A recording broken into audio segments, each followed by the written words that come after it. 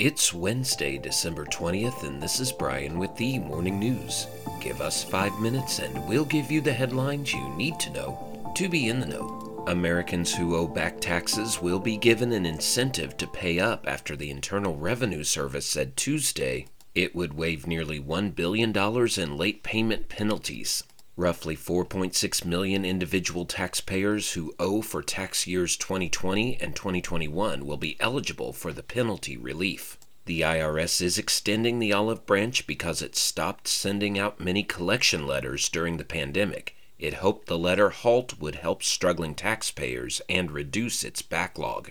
The penalty relief applies to taxpayers who owe under $100,000 in taxes for 2020 or 2021 who received an initial balance due notice on or before December 7, 2023. The relief expires for debts not paid by April 1, 2024.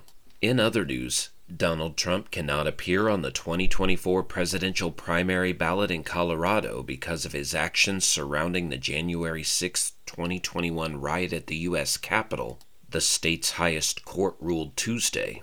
The first-of-its-kind decision sided with a group of Colorado voters who argued in a lawsuit that the Republican frontrunner was disqualified under a clause in the 14th Amendment. Enacted after the Civil War, the provision disqualifies from public office those who swore to defend the Constitution and then engaged in insurrection or rebellion against the U.S.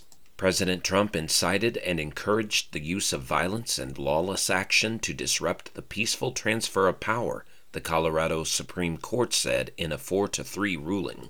A spokesman for Trump called the ruling completely flawed and said the campaign would swiftly appeal to the U.S. Supreme Court.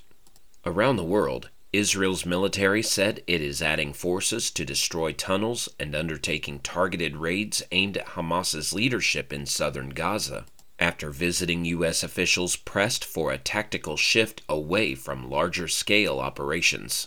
The new moves are a response to the demands of southern Gaza's densely populated battle zone, Israeli officials said.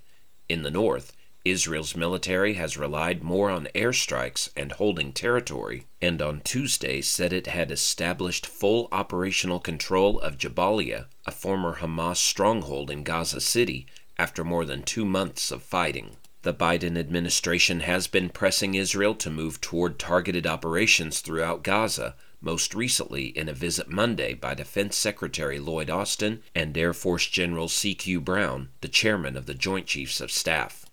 Back in the U.S., immigration authorities have closed several bridges and ports of entry along the U.S. border with Mexico, an unusual measure to contain a surge in illegal migration that is overwhelming many border communities in Texas, Arizona, and California. On Monday, Customs and Border Protection closed a pair of railway bridges in Texas, including one in Eagle Pass, closed another bridge to inbound traffic there, and reduced a third bridge used by private vehicles to just one lane. By Tuesday morning, thousands of migrants in Eagle Pass were being held by authorities in a dry retention pond next to the closed rail bridge. The migrants, many covered with silver mylar blankets to protect against the cold, stood behind a wall of metal shipping containers that Texas set up on the U.S. bank of the Rio Grande. And Justice Sandra Day O'Connor, the Arizona rancher's daughter who became a voice of moderate conservatism as the first woman on the U.S. Supreme Court, was memorialized by President Joe Biden on Tuesday as a pioneer in the legal world who inspired generations of women. Biden and Chief Justice John Roberts were among those who eulogized O'Connor at Washington National Cathedral. O'Connor retired from the High Court in 2006 after more than 2 decades and died December 1st at age 93. Mr. Biden called her a pioneer in her own right who shattered barriers in both the political and legal worlds, along with the nation's consciousness. He said that her principles were deeply held and of the highest order.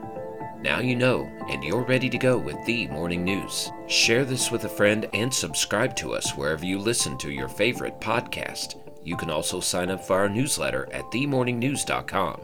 Thank you for listening.